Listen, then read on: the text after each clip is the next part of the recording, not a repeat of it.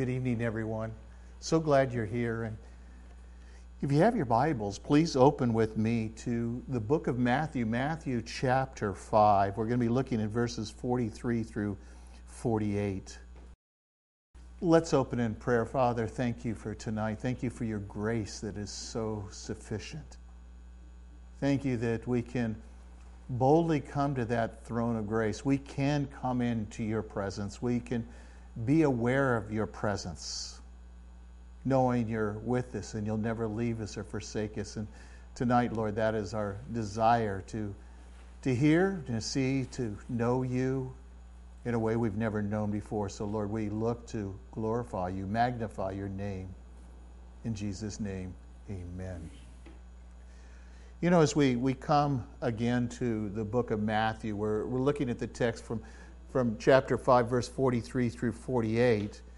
And I've titled it the Test of Love, the Test of Love. And it's so important to understand that we are marked with God's love. He pours his love into our hearts. If you're a believer, then God has poured his love into your heart.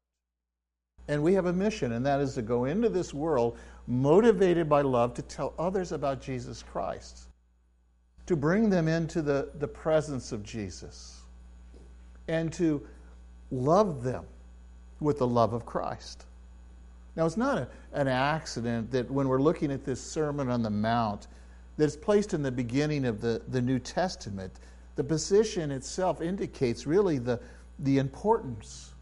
Now, again, when I've talked about Matthew, Matthew is written to present Jesus as the King of Kings, the King of the Jews. And what the King has been showing us here in the Sermon on the Mount is he's summarizing really the character and the conduct expected of his subjects. This is how we are to live our lives as children of God, children of the kingdom. And that's important. It's this godly character that we're called to have. Now, the sermon is not a presentation of a plan of salvation, nor is it a teaching intended to save people, but it's addressed directly to his disciples, to those who profess his name and call upon his name. There are many today that call upon his name, profess that they're believers, but in that day of judgment, he'll say, "Go away. I did not even know you." And this is so important. Do you know Jesus in a personal way? Do you know that Jesus is speaking to you, that you can hear him and know him? Maybe it's not audibly, but that you will know that he's speaking to your heart, guiding you and comforting you and encouraging you. So he speaks again to his disciples, especially we saw that in chapter 5, verse 1 and 2. And he intends, again, it's not to be a system of laws and principles, but it's meant to be, in the sense, past, present, and future, how we are to acknowledge the King, how we're to walk with the King. And when Christ was on earth, it was a direct application. He was speaking directly to him. And just as he spoke to them, he speaks to you and me tonight. Now, why the Lord is reigning in heaven, and it applies to all that crown him as king in their hearts. Again, this is how we are to live. And while people say, no, that's for the millennial kingdom. No, this is Christ, how Christ lives. And if we are followers of Christ, disciples of Christ, we will live this way. Now, last week we saw that again, he was telling his disciples not to retaliate. And Jesus was really bringing out that point is, look, don't take the law into your own hands. Yet when you look around, you look at the news, you see people taking the law into their own hands. And what they need is not more law, not more policemen. They need Jesus Christ. They need to know what the heart of the Savior is saying. Now, he's going to tell us how to overcome evil, and to overcome evil is with good, and he's telling us tonight by loving and praying for our enemies. And boy, that is a hard thing for us to do, to pray for our enemies, those that are persecuting us, those that are mocking us.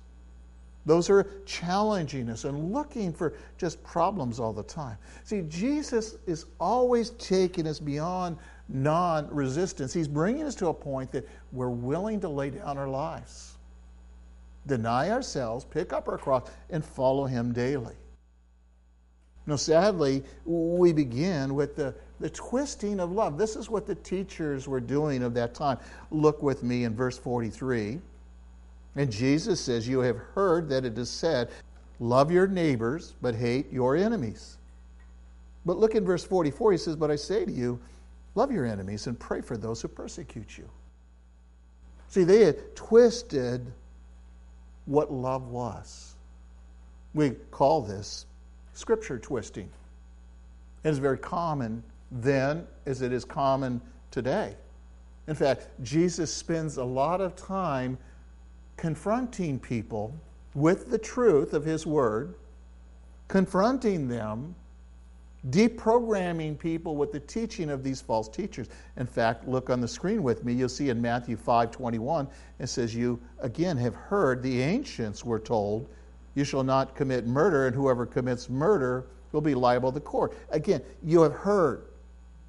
And then in verse 27 of chapter 5, you have heard it said, you shall not commit adultery. You have heard the ancients told you, again in verse 33, you shall not make false vows, but shall fulfill your vows to the Lord. And then verse 38, you have heard it that it is said, an eye for an eye and a tooth for a tooth. Jesus spends a lot of His time deprogramming people because the teachers were not being true to the very Word of God. And that's the most important thing for you and me. What does the Word of God say? This is our plumb line. This will lead us into all truth. And when we know the truth will set us free. So he spends his time deprogramming people from the influence of those who are twisting the Scripture. Again and again, we find that the Scriptures have been distorted. Now, when this happens, the real intent of the Scripture is lost. And people fail to realize what God is really saying because they've heard someone else say this and someone else says this. And it's important to understand that when people come to the Scripture, they read into the Scripture what they want it to say. They want to justify when they want to be angry, when they want to do this, when they want to do that. And it's only revealing the rebellion in their hearts. God is clear in what He's saying. And yet they are twisting it. They've created their own God in their hearts, a God who could never save them. What's important is you believe the God of the Scripture, that you believe in Jesus of the Bible, not some other Jesus. Because what they do is say, I believe in Jesus. And all the things they say are contradictory to Jesus. But they're not saved because they're not believing in the Jesus that went to the cross and died for them, the very living Word of God. And this is the sad thing, and this is what we call Scripture twisting. See, they had twisted God's view of love. Again, it says, you shall love your neighbor. It's a quote of Leviticus 19:18. But the phrase, hate your enemy, is never found in the Jewish Scriptures, never found in the Tanakh. And we have those same problems today. There are some that you say that you can't drink, you can't smoke, you can't dance. But the Scripture does not condemn these things. If it's alcohol, it talks about drunkenness. Then there are those that say, you can do this and do this and do this, and they're trying to draw people that do all these different things, and they're not drawing them to Christ. They have their own idea what the Bible is all about. And what is happening is they're being used by Satan to sidetrack people. See, it's one of the schemes of the devil, and one of his schemes is to twist the Scripture. Did God really say that? His schemes are the same right from the very beginning. Now the question arises when we look at our text, and that is, who is my neighbor? And that's always a question, because if I don't want to help him, maybe I can find a loophole to get around this and not really do this or do that. It's in Luke 10, verse 29. He says, but wishing to justify himself, he said to Jesus, and who is my neighbor? And we can find ourselves falling into that same rut too. We don't want to, how can we get around this? Or how close can we get and really still be a Christian? Still have one foot in the world. And God's very clear what He's called us to do. Now, when we look at the idea of a neighbor, you see in the gospel, it imparts a broader and even a deeper sense what a neighbor means. It means literally one that is near, and indicating an outward nearness in a proximity. And that oftentimes includes enemies. There are people next door, neighbors that may drive you nuts, blast their music at all hours, have drunken parties and brawls and fighting, the police there all the time, throwing their trash and again in your property, your house. I remember years ago, I wasn't a believer at the time, and I could have swore the neighbor trained their dog to go and just dump in our front yard. And we had just had to clean up after this dog all the time. And every time the wind blew, all their beer cans blowed into our front yard, and they had no regard. And the thing that I had to learn as I become a believer is I esteem others higher than myself. I need to be very careful that I'm not going to destroy a witness so that I can see these people come into the kingdom. Realize that they've bought into that lie. Realize God's way and know what God's scripture is and begin to live it so people see what a real Christian looks like. And how do people see you? Do they see Christ in you? That's really the question. And that's what they should see, is Christ's likeness in you and me. Now, when we talk again about this enemy in Romans chapter 12, verse 20, the Apostle Paul tells us a little more about it. But if your enemy is hungry, feed him. If he's thirsty, give him a drink. For in doing so, you will heap burning coals upon his head. It's saying, by doing that, you will bless them. It's the kindness of God that leads people to repentance. Not anger, not getting in their face, not lashing out at them. See, God's ways are higher than our ways. They're so different than your ways and my ways. We just want to react. We want to settle it. We want to solve it now. See, Jesus taught us to pray for our enemies. He did that while He was hanging on the cross. Father, forgive them, for they do not know what they do. But when someone hurts us, when someone's nasty, we know that and we want to get even. We're lowering ourselves down to their standard instead of raising people up to the standard of God. The proximity oftentimes means strife and not love.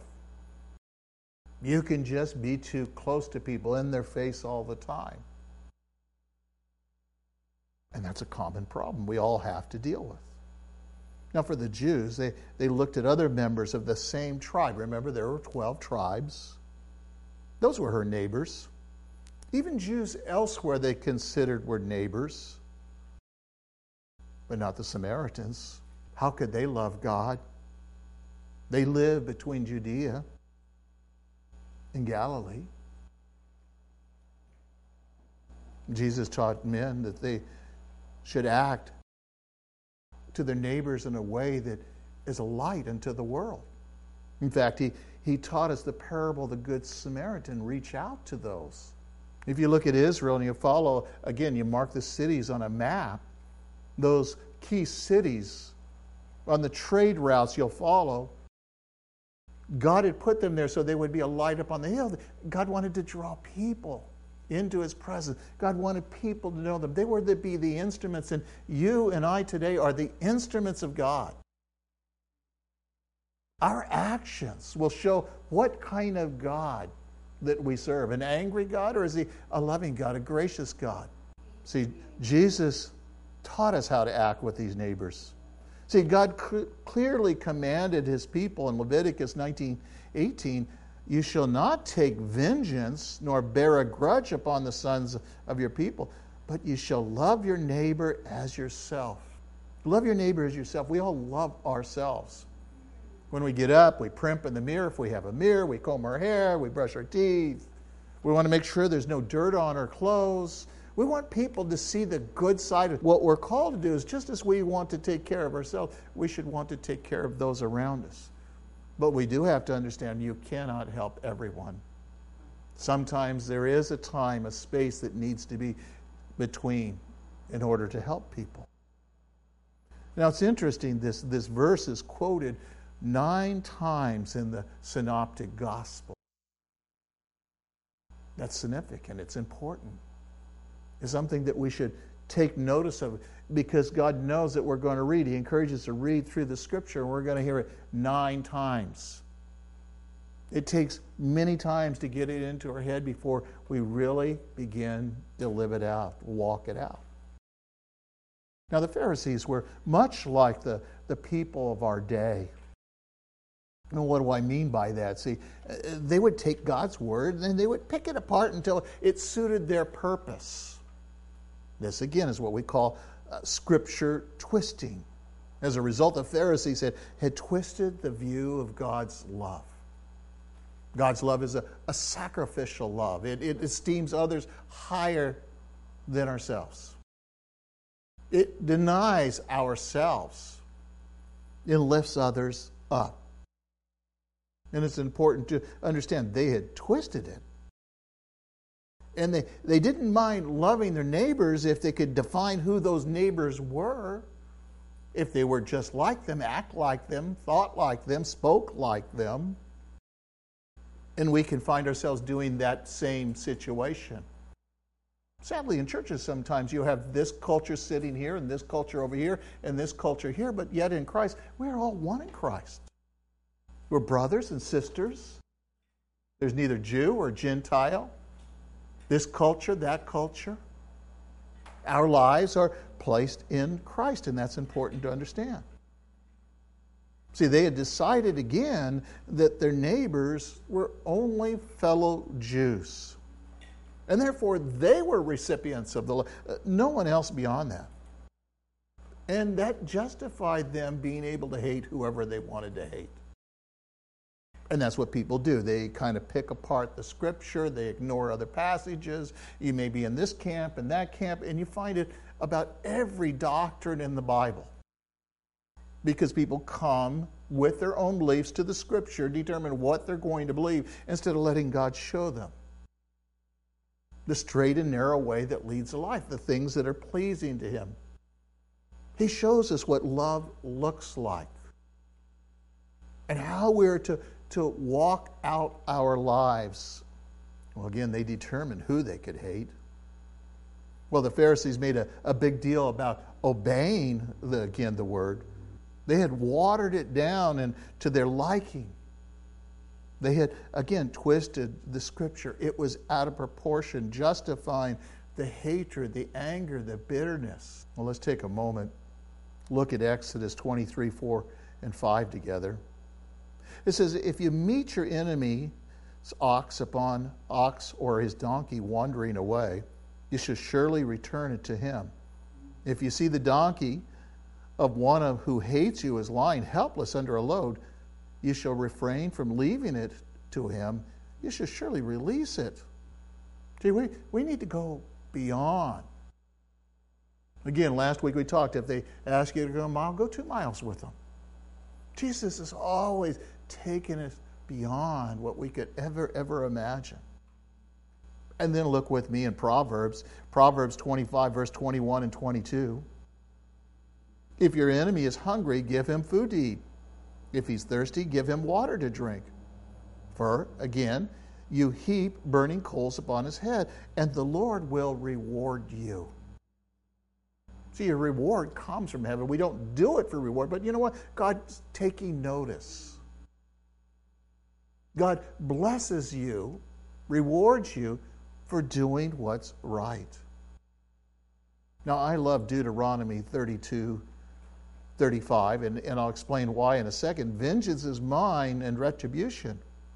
In due time, their foot will slip. for the day of their calamity is near, and the impending things are hastening upon them. The reason I love it, it says, vengeance is mine. You know, when I leave it to God to deal with those that have hurt me, those that wronged me, those that are dishonest, those that are corrupt in the government and all the different things, you know what? God's going to deal with them. I've seen people time and time again, they're mad at people for 25 years, something they did. Husband and wife, something happened 10 years, 15 years ago, and they're still holding it over there, and they're miserable. The person who lets it go is free, and they're living for Christ. I like to give a little background to really some history here. Two religious political parties is during that time emerged. It was the Pharisees and the Sadducees. And again, the first group was influenced by the Greek culture we called Hellenism. These are the ones that were the Pharisees. It was a separatist group. And they were the forerunners of the Pharisees. They were always separating from everybody, looking down at everybody. But then on the other hand, you had the Hellenizers, who were willing to really surrender some of their Jewish distinctives, even the very Word of God, for qualities of the Greek life, the comfort of the Greek life. This is one of the ways that Hellenism influenced that early church as well as Judaism. Anyways, that group matured. They became the Sadducees. Again, you had these groups separating. And then you had one more group I want to call your attention to, really, is the Essenes. They saw the corruption around them. They saw it in, again, the Pharisees, the Sadducees. They saw it in the political system. They saw the hypocrisy of the people. And they decided they're just going to up and move away. They moved out by the Dead Sea, and it was there that they would copy the Scripture again, that we found the Dead Sea Scrolls. They were responsible for that. But they were separatists to the max. They couldn't even be close to anybody. When every person, no matter what the denomination is, born again, is placed in the body of Christ, their lives are hid in Christ Jesus. These groups, the Pharisees, Sadducees, and the Essenes, they twisted the Scripture, and people today are still twisting the Scripture so they could do and judge and say what they want to say. Sadly, these three groups miss the point of being a light unto this world. What the world really needs is the love of God and the light of who He is. And this is what happens when people begin to divide and break up and twist the Scripture, because if we just do it God's way. Well, look with me in verse 44. We notice there that we have a test of love. Before we even start, how are you doing? Are you loving? I've known a lot of people say, well, I'm not the loving kind of guy. I don't hug and I don't do this. While that can be an outward affection, love is something that really esteems someone higher. It's sacrificial. It gives of itself. It wants the best for someone else. In verse 44, it says, but I say to you, love your enemies and pray for those who persecute you. See, the test of love is loving your enemies. Loving those that have lied to you, deceived you, cheat you. Praying for them. Being kind to them. When they've hurt you, crushed you, did something to your family. You've forgiven them. You move on. You know, it's very hard if you have somebody that you're mad at and you pray for them every day to be mad anymore. God's trying to free us of the burdens of this world, this fleshly, carnal thinking. Again, in Luke 23:34, notice what it says, but Jesus was saying, Father, forgive them, for they do not know what they're doing. And they cast their lots, dividing up his garments among themselves. Jesus is headed to the cross. He knows what's going to happen. What was he doing? He was thinking about those right there that were taking advantage of this situation in him. Every one of us have had people take advantage of us. And tomorrow we'll maybe have that happen, or the day after, or this week or next week. It will happen. We're in a life that's just like this. How will you deal with it? How will I deal with it? Will I pray for them? Will I be kind to them? Will I show respect to them and honor to them? That's very hard. It's very hard to deal with. And it's important to understand, while God hates evil, He still brings blessings upon people's lives, even on what would be called His enemies. Oh, what I mean is that He reigns upon the just and the unjust. It's what we call common grace, a favor that He gives to all people, believers and unbelievers, to those that are evil and those that are good. And just as God does that, we should do that too. If we're followers of Christ, God, then we should live as He lives. And this is what makes this whole passage so applicable. We just have to look at Jesus and see how Jesus deals with it. And that's how we need to live our lives. And this will free us from the bondage of this life, free us from our own selfishness and rebellious heart. It's there in Acts 14, verse 17, and yet He did not leave Himself without a witness, in that He did good and gave you rains from heaven and fruitful seasons, satisfying your heart with food and gladness. When's the last time you did something kind for someone that's hurt you? It's so freeing when you do that, begin to do that. We would see marriages healed, relationships restored. Don't forget that God has given us the ministry of reconciliation. And this is one of the ways that we do it. It is simply by loving people and praying for our enemies, letting God tear down those walls, letting God work these situations out. It's in Romans 2:4. Notice what it says. Or do you think highly of the riches of His kindness, tolerance, and patience, not knowing that the kindness of God leads you to repentance? It's the kindness of God that leads to repentance. It's the kindness of God that led me to repentance. I knew there was a God. I knew there was a hell. But the amazing thing is God could forgive me. God could love me. God could accept me. And this is how we're to deal with those around us. And this is hard in our fleshly desires, in our carnality. When a person loves his enemies and prays for his persecutors, this does not make him, first of all, a child of God, but it does help him see his identity may be in Christ. That he's been born again, because only a person who's born again will enter the kingdom of God. But when God comes in our life, He begins changing and transforming. And these things become natural. And oftentimes people from around us see the change before we even realize the change sometimes for some people. Jesus simply says, love your enemies. No matter how big an order is, His grace is sufficient. In fact, He'll keep putting you in situations that you will have to pray for them. He'll keep putting you in those situations so you will heap coals upon their head, to show you where you're still struggling. Enemies and those who hate you, they're just that hard to love if you stop and think about it. Because they're so unloving. And you see them hurt you, and they go on to the next person, and the next person, and the next person.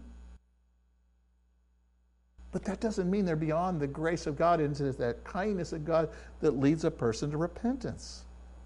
Paul reminds us in Romans 5:5, and hope does not disappoint, because the love of God has been poured in within our hearts through the Holy Spirit He has given us. See, that capacity is given to you and me because God's poured His love in our hearts. The same love that forgives people, The pours blessings upon them. This patient and kind has been poured into your heart. So you have that choice. Will I allow God's love to flow through me? Will I twist the scripture? God really didn't mean that. I've heard that time and time again because people like darkness more than light. They like comfort more than light. And they don't realize that the choices they make are not bringing comfort, but really discomfort in the big picture. The Holy Spirit, when a person is born, takes up residence in his life. So it's poured within the heart. And he teaches us, enables us to love unconditionally. To love those who hate us, despise us, to mock us. And it's important to understand. This is a work of God. This is the way that Jesus loved. In fact, the Apostle John said in 1 John 4, 9 and 10, by this the love of God was manifested in us, that God has sent his only begotten Son into the world so that we might live through him. And this is love, not that we love God, but God loved us and sent his Son as propitiation for our sins. We can love as God loves. We can't give our lives in the same way that Jesus Christ did, but we can live sacrificially to reach others, to heap coals upon their head. See, what happens is when he comes in our life, and this is something that we have to evaluate ourselves. No one else needs to evaluate you or me. Now, the word manifested means make visible.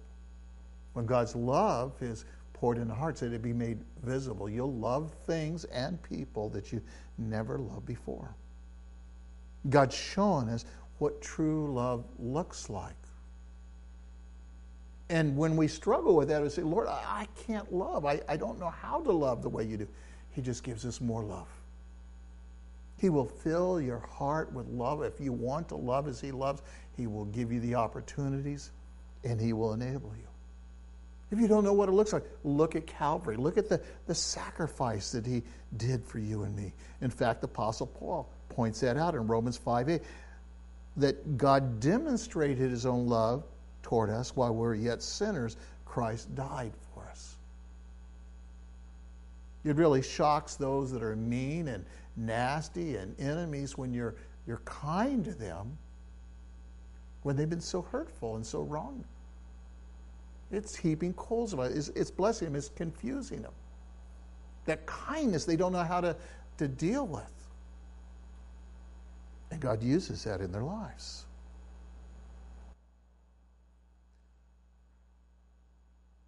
Romans 5:10 says this, for if while we were enemies, we were reconciled to God through the death of his Son, much more having been reconciled, so we shall be saved by his life. See, the picture I want you to see is Christ has given his life for you and me. He's died for us while we're in our worst. And we are to go out and give our lives away to others. To pass on that love of Christ to others. The only way that you and I can ever do that, when we look at the example, how Christ did it. And if we look at what he's done and know that he will give us the grace, we will be able to bless those who curse us, to do good to those who hate us, to pray for those who despitefully use us and persecute us. But it's done in the power of the Spirit. It's not something that you can do on your own ability. Once in verse 45, we see that testimony of love, so that you may be the sons of your Father who is in heaven. For he causes the sun to rise upon the evil and the good, and sends the rain upon the righteous and the unrighteous. See, this kind of love is what proves that we're children of God. This is, again, to other men. God knows our hearts. But when the world is seeing this love manifested in this way, Christ's love manifested in us and through us, they recognize it's a testimony to the world. There must be a God. They think, wow, he's wronged him, he's hurt him, he's done this, and how can he do this? We need to be ready to give a reason for the hope that lies within. The love that blesses both saved and the unsaved is a love of God. It's a supernatural love that he pours again into our hearts. The idea is in everything is to be like our Heavenly Father. Well, what do you mean? It means we're to love all men. The lost, the saved, the good, and the bad. There are no exceptions. No, not one. We're to love every person. God so loved the world that he sent his only begotten Son, and Christ died for all men. And it's this kind of love that we should characterize our lives. It's in verse 48. For if you love those who love you, what reward do you have? Do not even the tax collectors do the same? And if you greet only your brothers, what more are you doing to others? Do not even the Gentiles do the same? See, there were some Jewish teachers that emphasized the kindness to pagans. They caught it in that sense. They knew that kindness was drawing people. See, they knew the importance of being a light unto the world. There were those that God had a remnant. Well, they saw the importance of charity in those, but they didn't go much beyond that. They were selfish and self-centered. It's all about me. Now, in the midst of all this, the Romans sought out those who were disloyal Israelites. They hired them to be tax collectors. They felt they took advantage of their brothers, and they did it for the Romans, those who they hated. In fact, the Gentiles were considered unusually immoral, idolatrous. Why should they condone their sin? And yet they couldn't see their own sin. But again, we must remember it's that kindness of God that leads people to repentance. And when we're looking through the Gospels, we see the centurions. Time and time there have been centurions that were open. They saw there was something different. God had a remnant he was using that kindness in them, the work that he was doing in them, to draw them. They saw the vanity in their pagan culture. Well, it's in Leviticus 18:3, you shall not do what is done in the land of Egypt where you lived, nor are you to do what is done in the land of Canaan where I'm bringing you to. You shall not walk in their statutes. And then in Deuteronomy 18:9, you are to enter the land which the Lord God gives you. You shall not learn to imitate these detestable things in the nations. And yet they were hypocritical. They were beginning to do some of these things and even justify these things. Scripture twisting again. It's not mimicking the standards of the ungodly. There are some today that are doing that. They're more like the world than they are like Christ. To love with a partiality. To follow the standards of the heathen. The world is on a path that's ready to self-destruct. The world operates with this idea of a twisted, conditional love. The natural man will love someone as long as he's pleased with them, but their love is a selfish love, self-centered love. Their love is fickle. They love you one moment, and in the next moment they despise you and hate you. If we love like that, we're no better than the heathen. And yet it's those that need to know that kindness of God. It's when we allow God's love to manifest itself in our hearts. He pours it in, but we have a choice. We can suppress it or allow it to manifest itself. Verse 48 says, therefore, you are to be perfect, as your heavenly Father is perfect. You go, whoa! There's not one perfect. to be perfect. Christ has set this unattainable standard. People first react. In fact, James says, 2:10, for whoever keeps the whole law and yet stumbles at one point, he has become guilty of all. How can we do that? The standard's impossible, unattainable. What does it mean then? But when we go back and we actually look at the word, the meaning of the word, it's not talking about sinless perfection, but it's talking about being complete, about being mature. See, this is what this whole Sermon on the Mount is. It's maturing, it's growing. We're seeing that also in Hebrews. Growing in the love and grace of Jesus Christ, being conformed to his image. See, the word originally was applied and used in the sense of a construction of a house that was being completed. It's done. It's POW. It's lacking nothing. The pickup list is completed. It's ready to move in. And this is what he's kind of trying to explain to us. We're to be like this in faith and love, to be mature, to be complete, not lacking any love, not lacking kindness, but to be complete and mature, to grow in that love and grace of Jesus Christ. See, as we've been going through, again, the Sermon on the Mount, we're looking at the examples of true and false righteousness. We'll see that more when we get to chapter 6, and we talk about hypocrisy.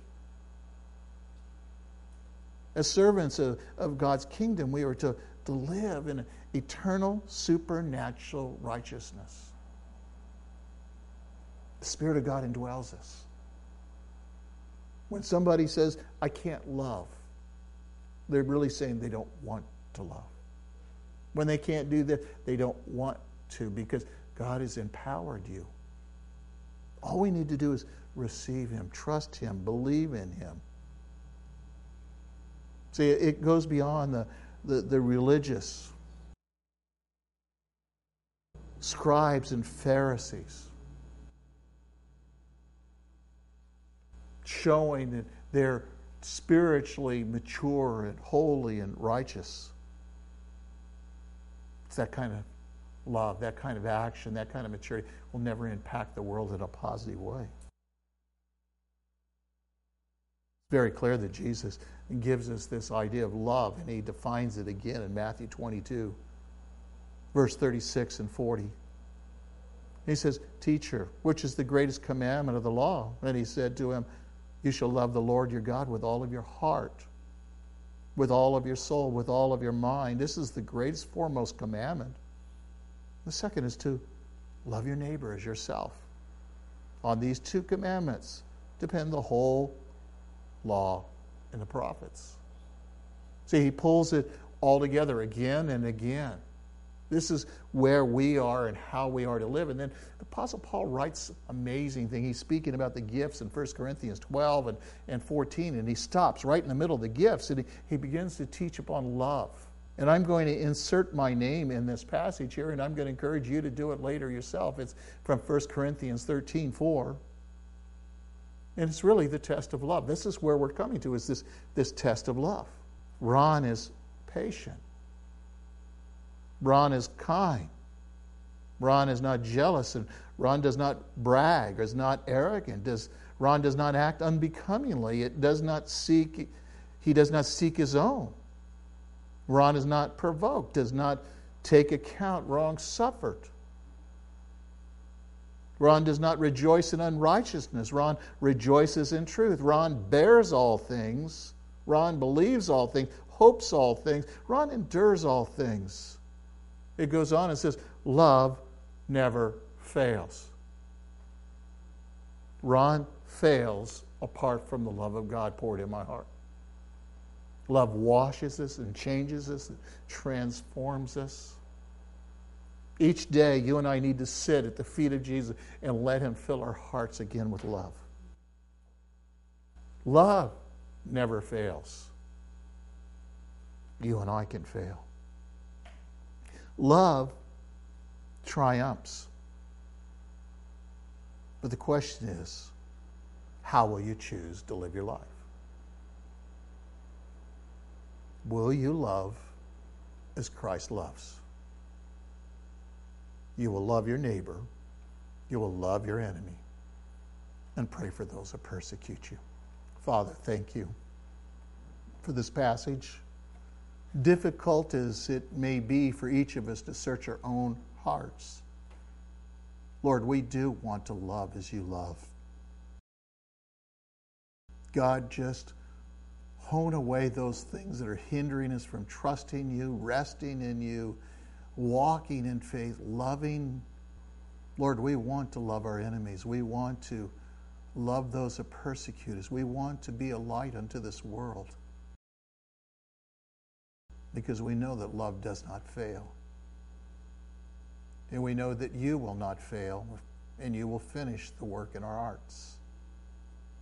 So we thank you, Lord Jesus, for tonight, for the things you're doing, for the hope we have in you. In Jesus' name, amen.